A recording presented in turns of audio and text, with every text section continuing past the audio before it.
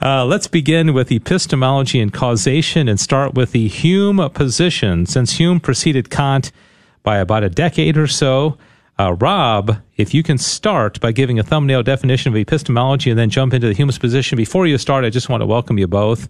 Thank you for being here. I'm excited about this, and I know our listeners are going to learn a lot. So thank you for being here, and with no further ado, we're going to take about 5 minutes for Rob Olson to kind of give the Humean position on epistemology and causation. So, all right, the clock is running. Rob Olson. Thank you, Dave, so much for having us here at your station. So epistemology is the theory of knowledge, especially with regard to its methods, its validity, its scope. What is the mind's relationship to reality? That's always been a very intriguing concept. Is there an absolute reality? We debate that at the Dallas Philosophers Forum all the time. Two common positions are rationalism and empiricism. So rationalism is a belief in innate ideas, reason, deduction. It sees human beings as ones that are capable of great thoughts, of being able to reason things out in a rational way. So, for example, Descartes was a rationalist. He invoked the error of the senses, the weaknesses of the senses to generate doubt. Plato was also a rationalist. When you think about his forms and those ideas, both philosophers talk somewhat about the senses can sometimes deceive us. We have reason not to trust them. Dreams, fits of passion, psychiatric disorders, whatever it might be. So they both believe that rationality is vital. Whereas David Hume was an empiricist.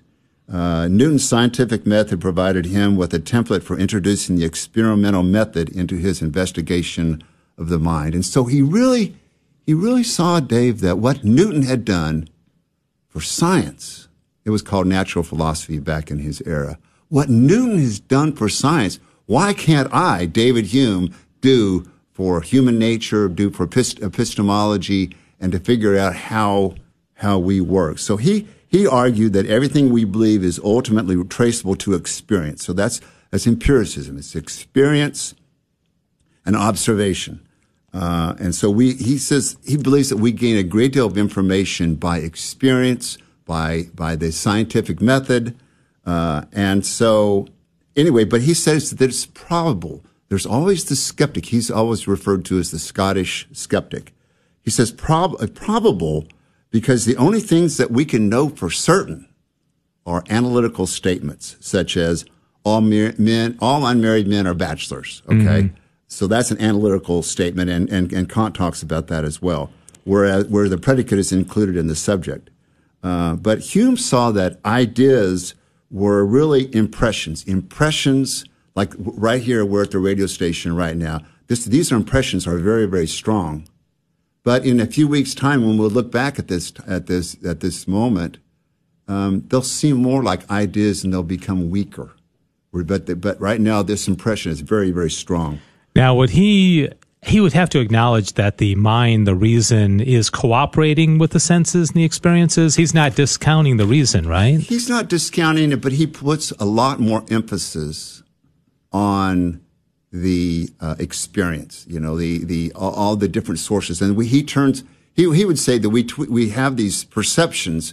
And we turn them into simple ideas. And then we turn these simple ideas into more complex ideas. Yeah. You mentioned some of the other rationalists like Plato and Descartes. My understanding is that Hume comes from a line of former empiricists, people like Locke and yes. Berkeley. Right. Can you, got about a minute and 20 seconds, so okay. No rush, but can you kind of tell maybe the progression of the empiricist thought and how it kind of culminated with David Hume? Well, it's interesting because John Locke really saw the mind as a blank tablet. We've heard that before, tabula rasa. That we see the mind as he sees it as a blank slate.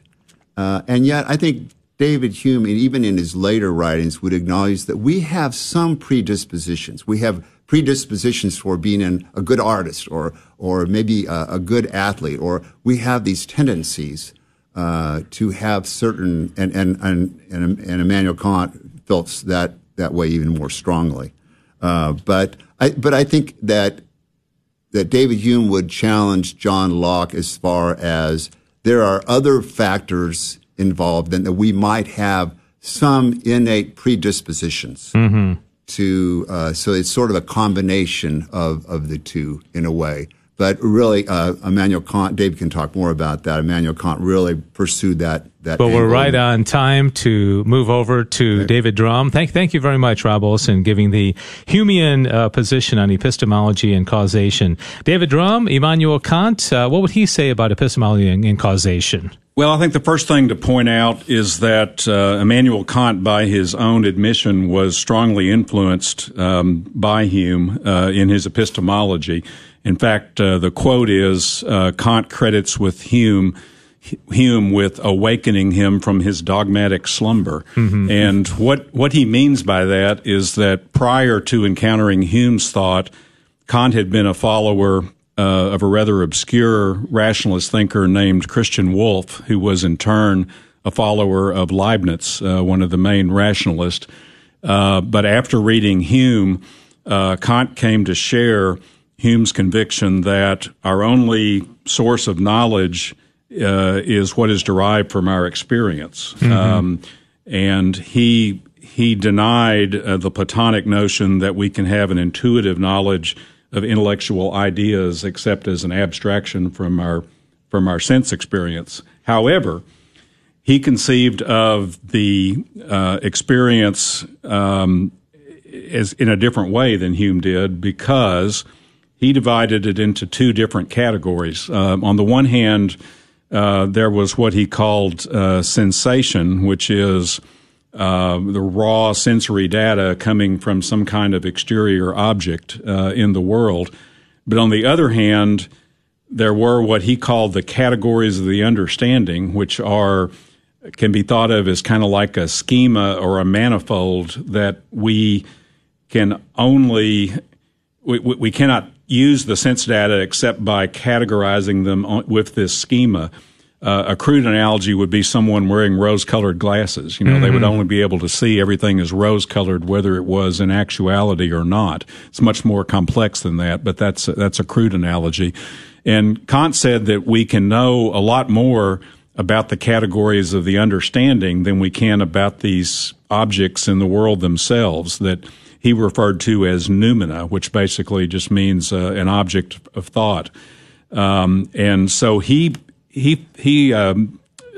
focused his epistemology on understanding the way the categories functioned in the way that we think about experience. And he had 12 categories. There were 4 groups of 3 that were organized into a concept, its opposition, and then the synthesis of the concept and its opposition. We don't have time to go into those 12, but behind those 12 were the ideas of space and time. To him, space and time, he couldn't prove whether they existed outside the human mind or not, but he knew that the human mind can only think of interior experiences as being organized in time, our thought stream, so to speak, and we can only think about exterior experiences or objects as being organized spatially.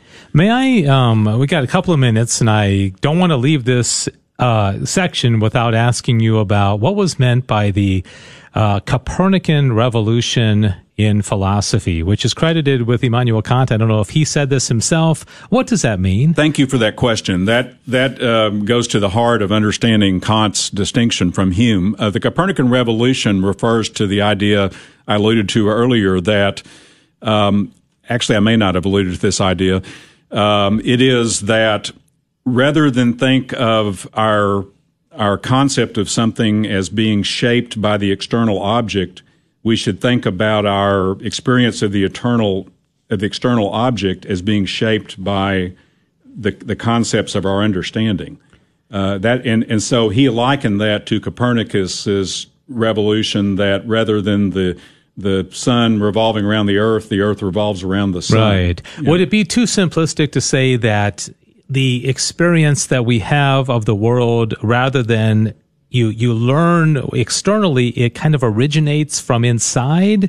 Whereas I come to know this water bottle because it has, it conforms to a certain reality of what it is. Whereas with Kant, the reality would be within me first. Is that well, true? Close. He didn't quite make the idealistic turn, which came later, which is that thought is actually constructive. Yeah. But he did consider that of what he thought the two elements of experience were, the sensibility and the understanding, that the understanding is really all we can know, and really take for certain. And it was a kind of a move from that to the idealist position that, well, maybe ideas actually do constitute reality. Yeah. The way I like to think about it, Dave, is that David Hume, he would say, how we experience the world is conditioned by the world, with some exceptions. Immanuel Kant would say, how we experience the world is conditioned by the mind.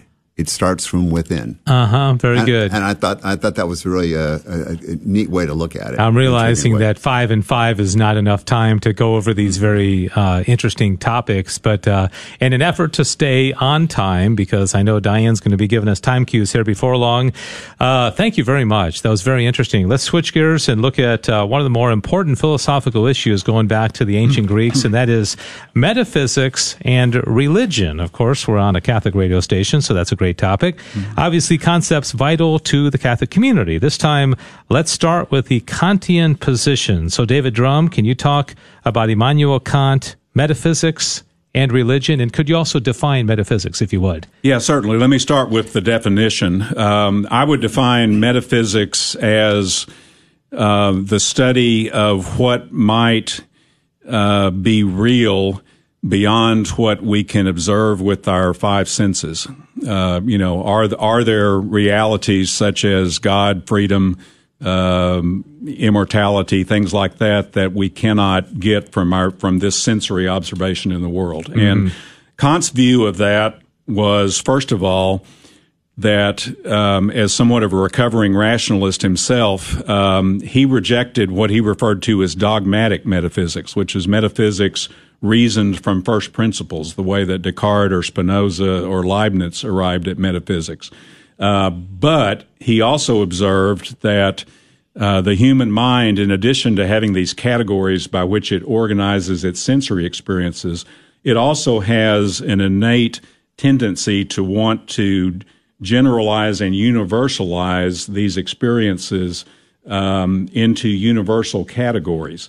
And he referred to that as speculative metaphysics, which for him was not a pejorative term. He thought that speculative metaphysics was how we were hardwired as human beings to try to make meaning and purpose out of these sensory experiences, and that there were kind of three main moves that you could make. On the one hand, you could take your experience of an empirical self as having these experiences, and you could universalize that into an immortal soul.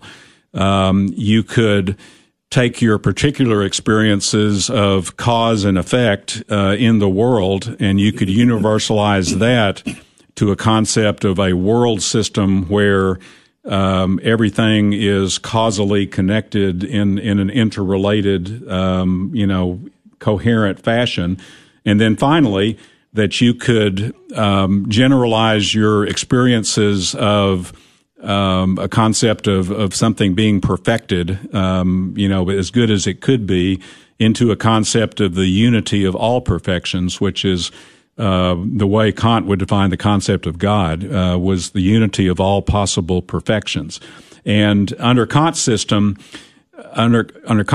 he thought that you could not prove or disprove that these things existed objectively in the world, but he thought that all three concepts were part of the innate human nature and the way that we made meaning and purpose out of experience. It almost sounds like the ontological argument for God, that which nothing greater can be imagined, Anselm came up with. Would that be similar to what Kant had in mind? So he believed in God, but maybe not in the traditional Christian manner. Would that be accurate to say? Yeah, he actually rejected the ontological proof as a proof. Some argue that he might have come back toward the ontological proof through the back door, so to speak, but because he was sort of a committed anti-rationalist, as kind of sort of being a former rationalist, recovering rationalist. He would not admit that you could do any formal proof of something, that was not phenomenal, and he thought God as being not phenomenal. But he also thought that this aspect of human nature that wants to universalize, in effect, demanded a God. And when you say God is not phenomenal, I know sometimes we use the adjective phenomenal to mean like really great, but you don't mean it that way. I mean phenomenal in the sense of something you can touch, feel, grasp with the five senses. The phenomena, right? Yeah. Which I don't know, even in the Christian perspective, we wouldn't say God is phenomenal. Nobody would say you can reach out and touch God. Of course, he became incarnate in Jesus Christ. But very interesting. We've got about 30 seconds left of your segment. Do you want to say anything else about metaphysics and religion in regard to Immanuel Kant? I'll say one more thing, which is that Kant. We'll get to morality next, but to Kant, his belief in God, which as you correctly said, he did believe in God, but it was grounded in the moral consciousness rather than moral consciousness being grounded in the belief in God. So we'll get to that more another when we one talk of those about Copernican things. When we talk about morality. And the final thing I'll say is he was rather indifferent to religious practice and creeds. Okay. He did have good things to say about Christian thought, but he was not your regular churchgoer, sort of table pounder on creeds. To him, the most important religious expression was to do the right moral thing in each moment. That was the essence of religion to Kant. Very interesting. And then you can think about, and again, we don't have time for this, but was there a giver of the moral code? Was there something that what the moral code was based on? Let's move on. We're having a really interesting debate. Rob Olson here taking the David Hume position and David Drum taking the position of Immanuel Kant on various issues. We're talking about metaphysics and religion now. So, Rob Olson, tell us about David Hume, metaphysics, and religion, if you would. It would make your job a little easier, Dave, if David Drum had the David Hume position. That's all right. So on this topic, I would say that David Hume really felt that these religious metaphysical thoughts might have arisen from the fear of the unknown. On one hand, he believed that it was natural to believe in God's existence, but that the believer must realize that this belief cannot be supported by rational evidence, like the argument from design.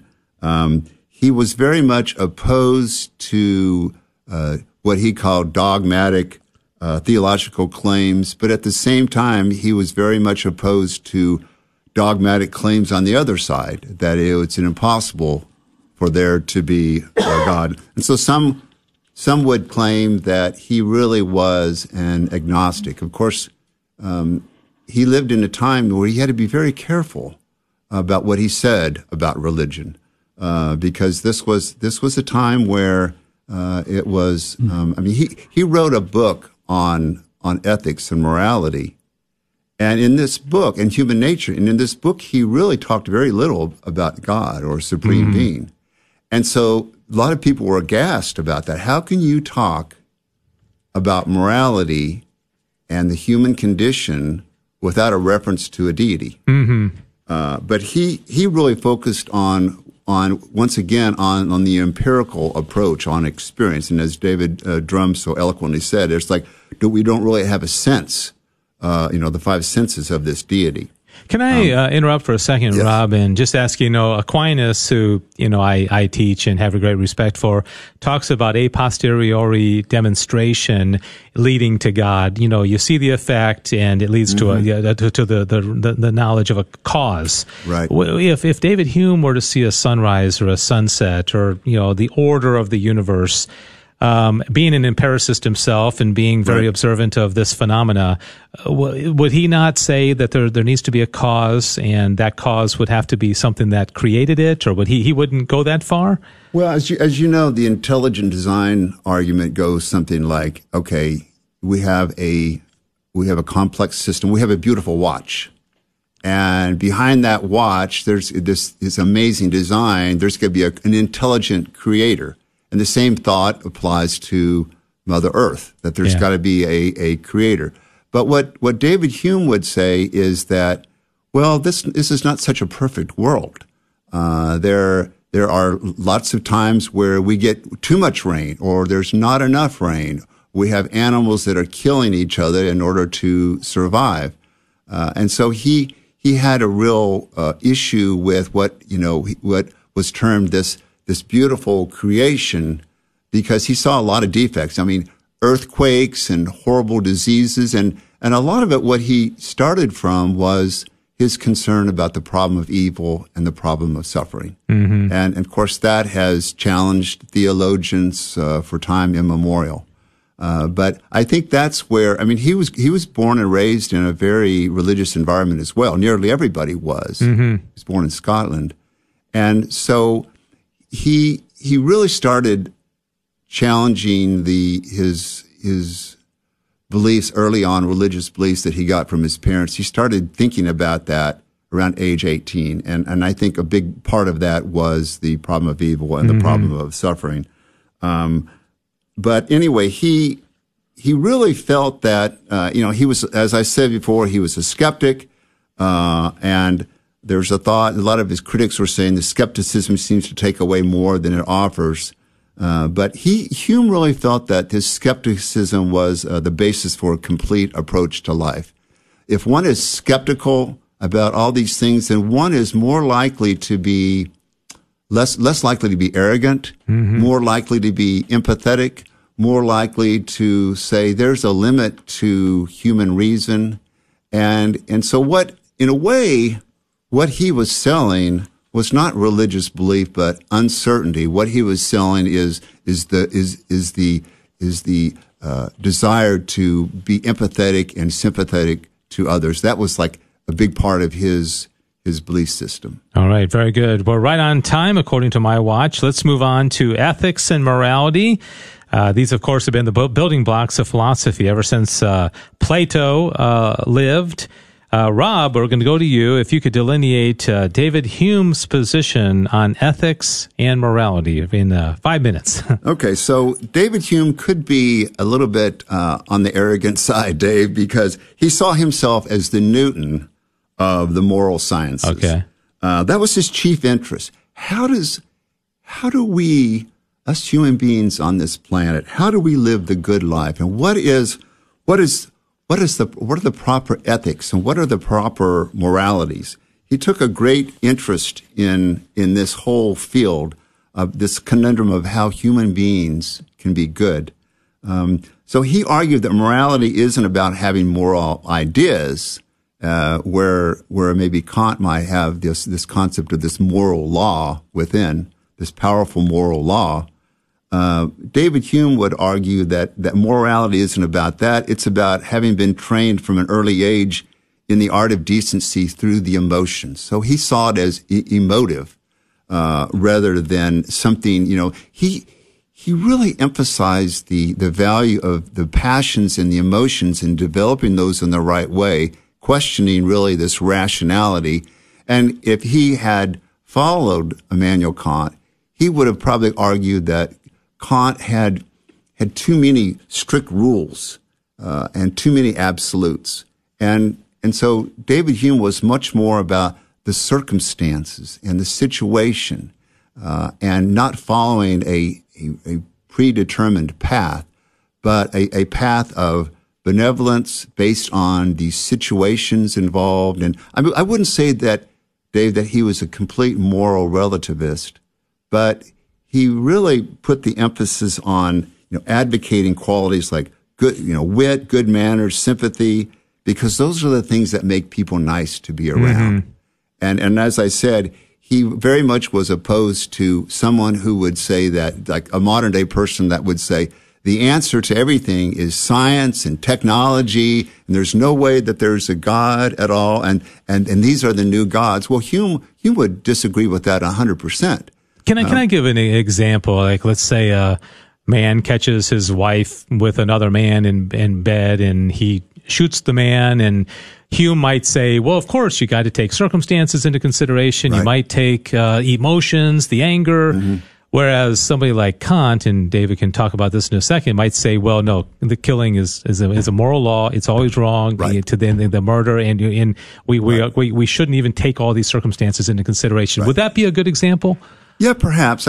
What I think is interesting about the categorical imperative, this law that you follow all the time, and I see some benefits to it. But I think if Hume were to respond to Kant, which was impossible, obviously, because he lived before him, but I think Hume would say, but what about situations where these competing interests, where they're competing with each other?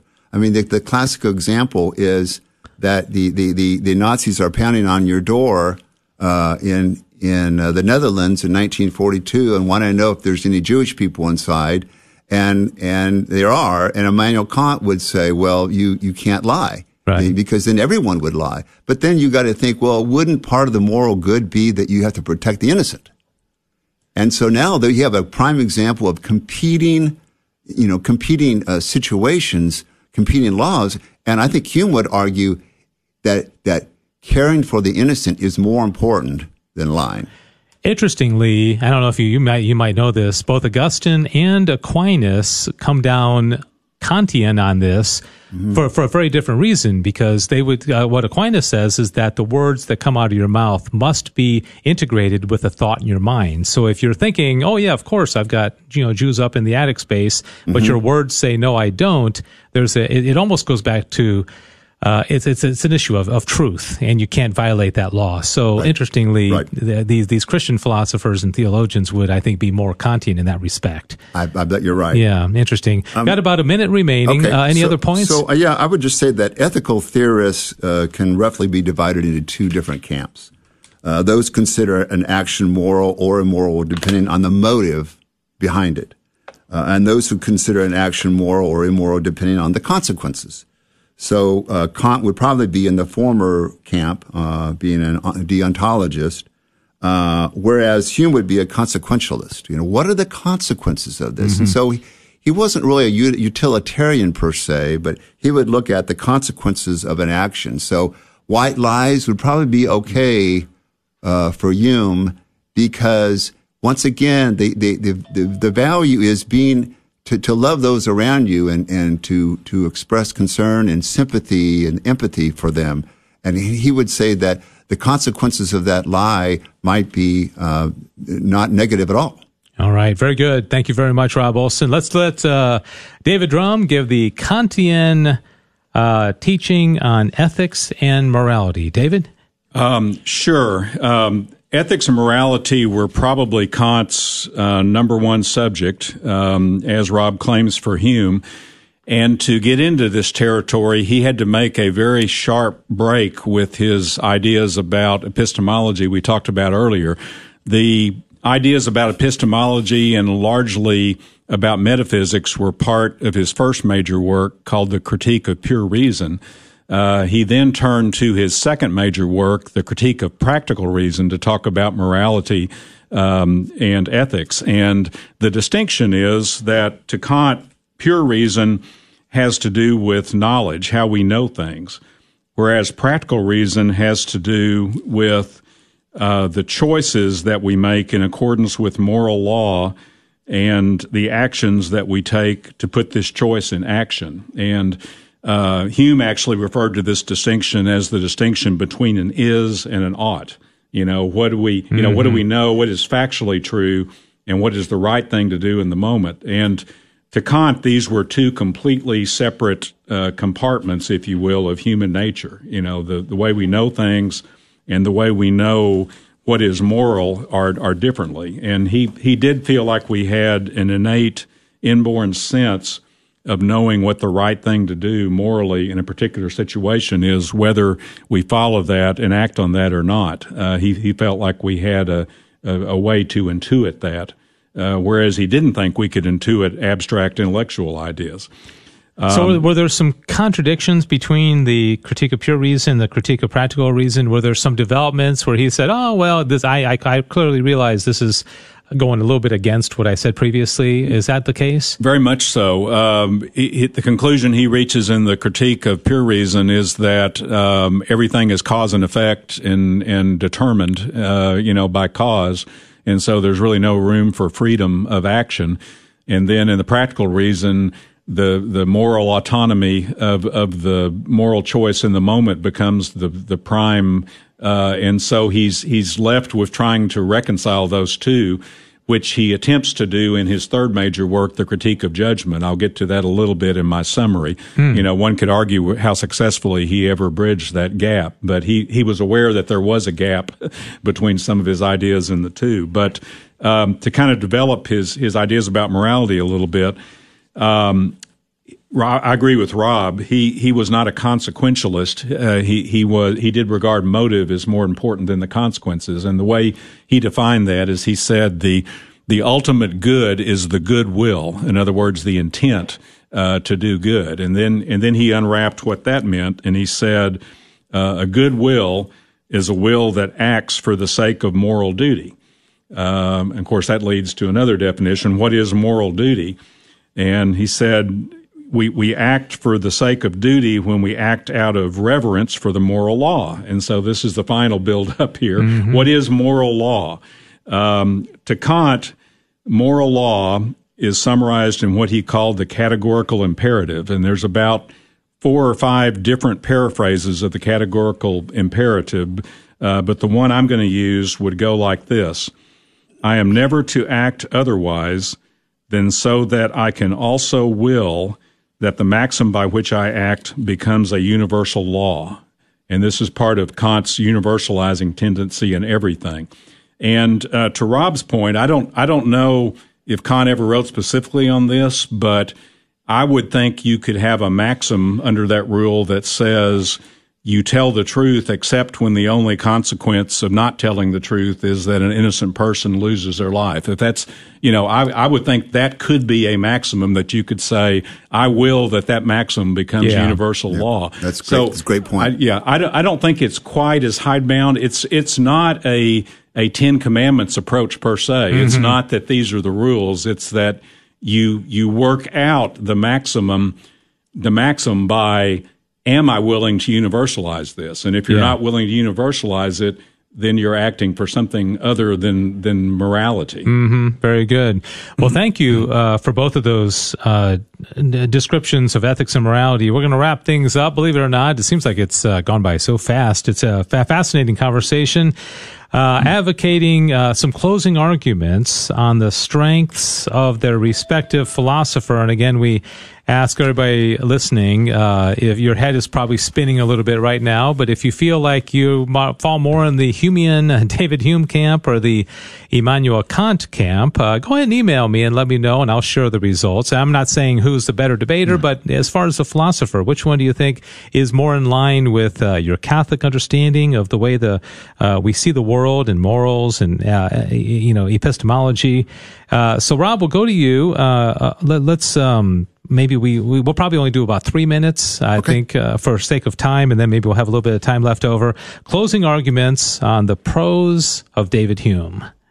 Okay, I'll conclude my position with 2 points. Well, first off, I want to say that Aristotle used to be my favorite philosopher, but the more I've read about Hume, now I think David Hume is my favorite philosopher. And I just want to make 2 points here. I think that great philosophers write well and in an understandable way.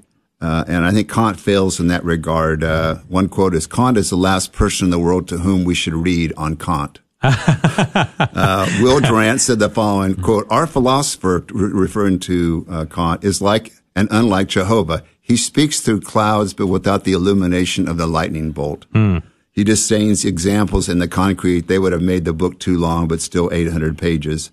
One of Kant's friends said he feared insanity if he went on with reading it. In contrast, David Hume is relatively clear. Here's a couple of quotes that I just thought were just amazing. Quote, heaven and hell suppose 2 distinct species of men, the good and the bad, but the greatest part of mankind float betwixt vice and virtue. The other quote is, quote, beauty is no quality in things themselves. It exists merely in the mind which contemplates them, and each mind perceives a different beauty.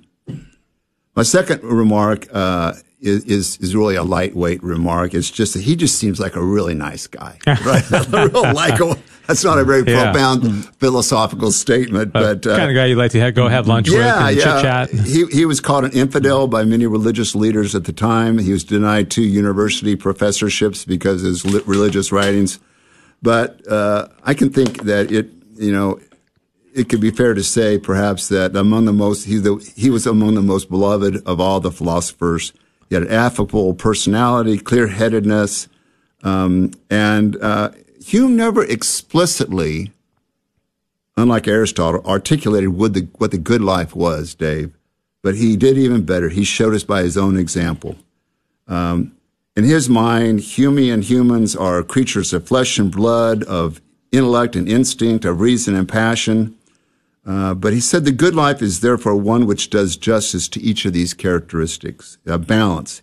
He studied and wrote, but he also played billiards, and a great story that he cooked a sheep's head broth that had guests talking days later. Now, I don't know if anybody in your audience has ever had a sheep's head broth, but it's a popular dish in Scotland. Is that right? Okay. Yes, Very good. Well, thank you so much. I think we'll have some time to come back and just have a roundtable discussion at the end, but I want to make sure we give David Drum a chance to give a closing argument on the prose of Immanuel Kant for about 3 minutes, if you would, David. Sure. First of all, I'll concede that Kant is not an easy read, but my rebuttal to Rob's remark there would be that it's because, in my opinion, there is a lightning bolt, that the ideas are there. They are sublime and, don't come out easy. But I know, I've been studying Kant now for most of my life, and I keep finding little gems that are in there. And so I'm not deterred by the difficulty in reading. I can't wait to try to unpack a few more. Let me just summarize. I think I would consider there are 4 points that make Kant one of the world's greatest philosophers, and we've touched on 3 of them. The 4th one we haven't, and I'll try to unpack that one just a little bit. The 3 we've touched on are this idea of the Copernican revolution, the idea that our experience in the world has a component that is imposed by our understanding itself and may not reflect what is actually exterior to us. And so we may not truly know what is exterior to us. Mm-hmm. The second point is the idea of what he calls the transcendental ideas of freedom, the immortal soul, and God, which again, to him, you could not prove or disprove whether they existed in the world, but that they had to him what he called a regulative function, meaning that they served a purpose in human existence, helping us understand things, in a purposeful, meaningful way. And thirdly, his ideas about morality we just touched on were truly a new approach to moral theory, being focused on the intentionality, the motive, as opposed to the consequence or something like that. The one we haven't touched on goes back to your question about how does he bridge his rather different concepts in the moral arena and in the theory of knowledge arena. And his attempt to do that involves what he referred to as judgment, which is a different understanding than I grew up with knowing judgment. Judgment to him involves the feeling nature. It's kind of how kind of your gut sense of things, I guess, is a way to think of it.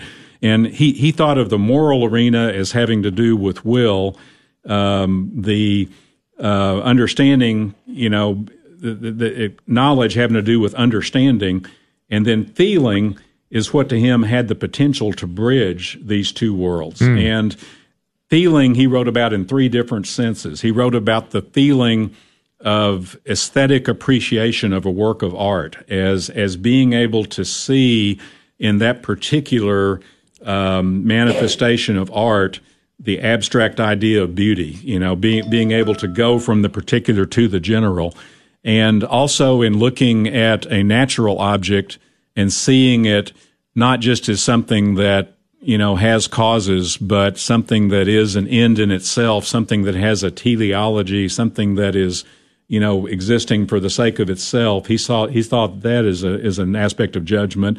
And then finally, what he called the sublime, which is the feeling we get when we're on the seashore looking at the ocean, when we're looking at the starry heavens, when we're in the middle of a thunderstorm, and we get a feeling of wonder and awe, limitlessness, formlessness. And he wrote a great eloquence about this concept of the sublime as being perhaps, where we unify the freedom of the moral autonomy and the cause and effect of the everyday world.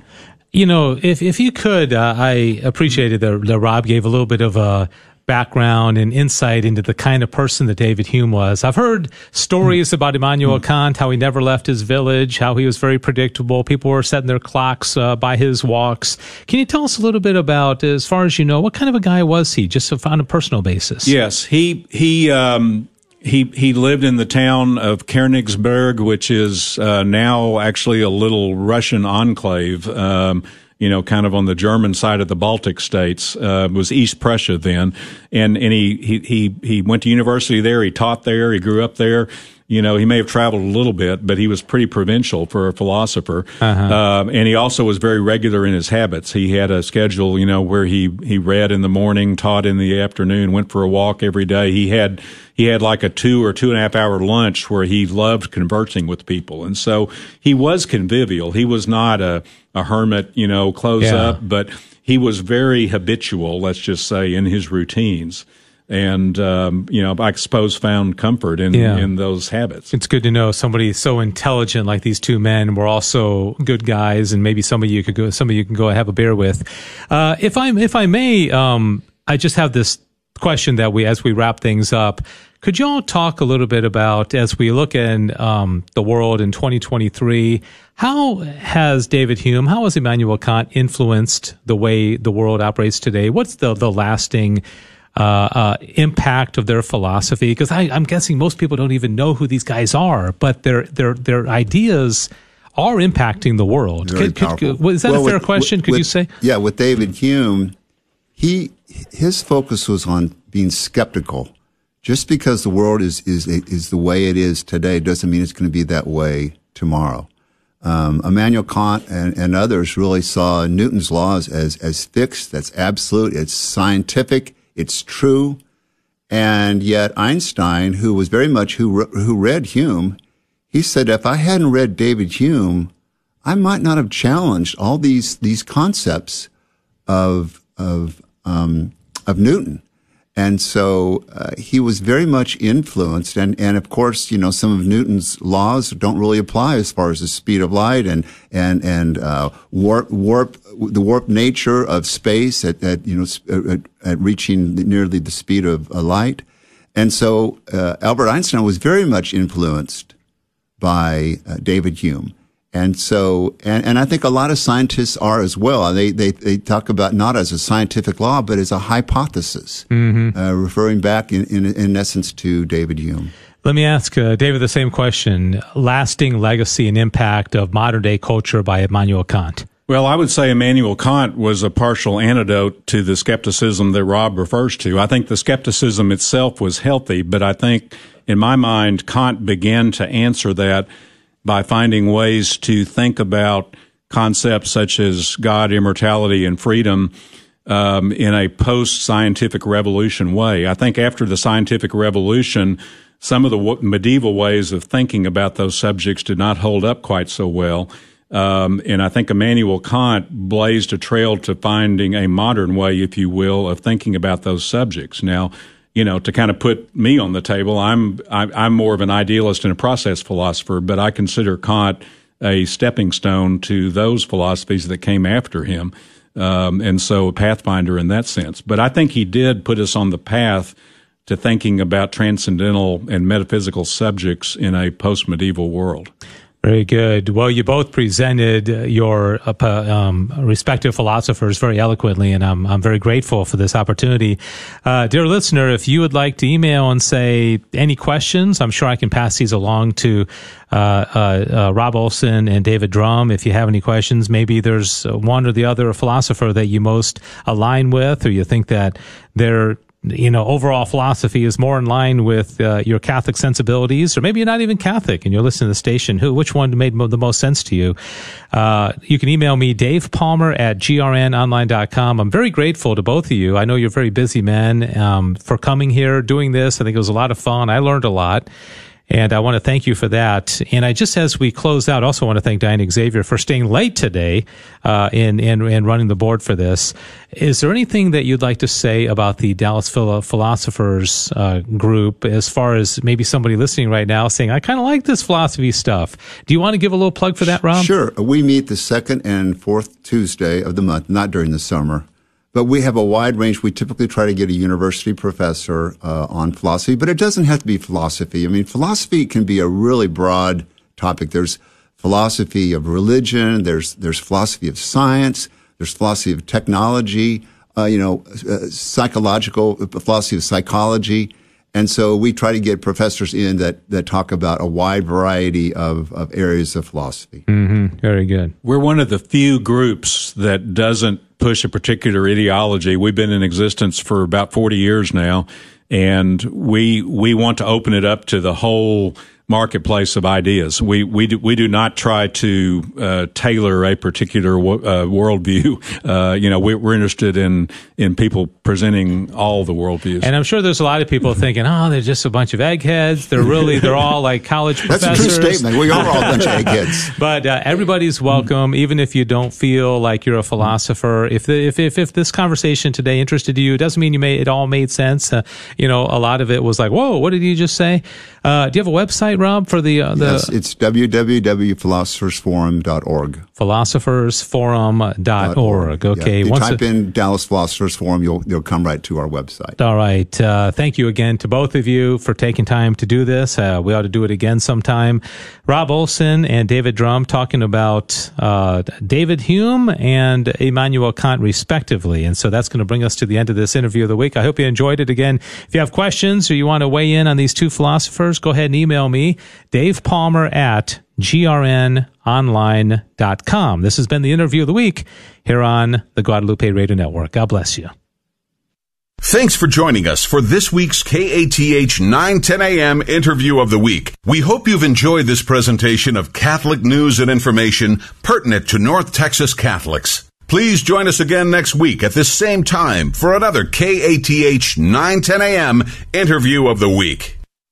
Hello, my name is Bill Mertz. My wife Liz and I own MasterTech Auto Repair in Plano. We're proud sponsors of Catholic Radio. Our family has been parishioners of St. Gabriel's in McKinney for many years. MasterTech is a full-service auto repair, from oil changes to complete engine replacement or transmission service. We're located just Thanks for listening to KATH 910 AM, Frisco, Dallas, Fort Worth, and North Texas on the Guadalupe Radio Network.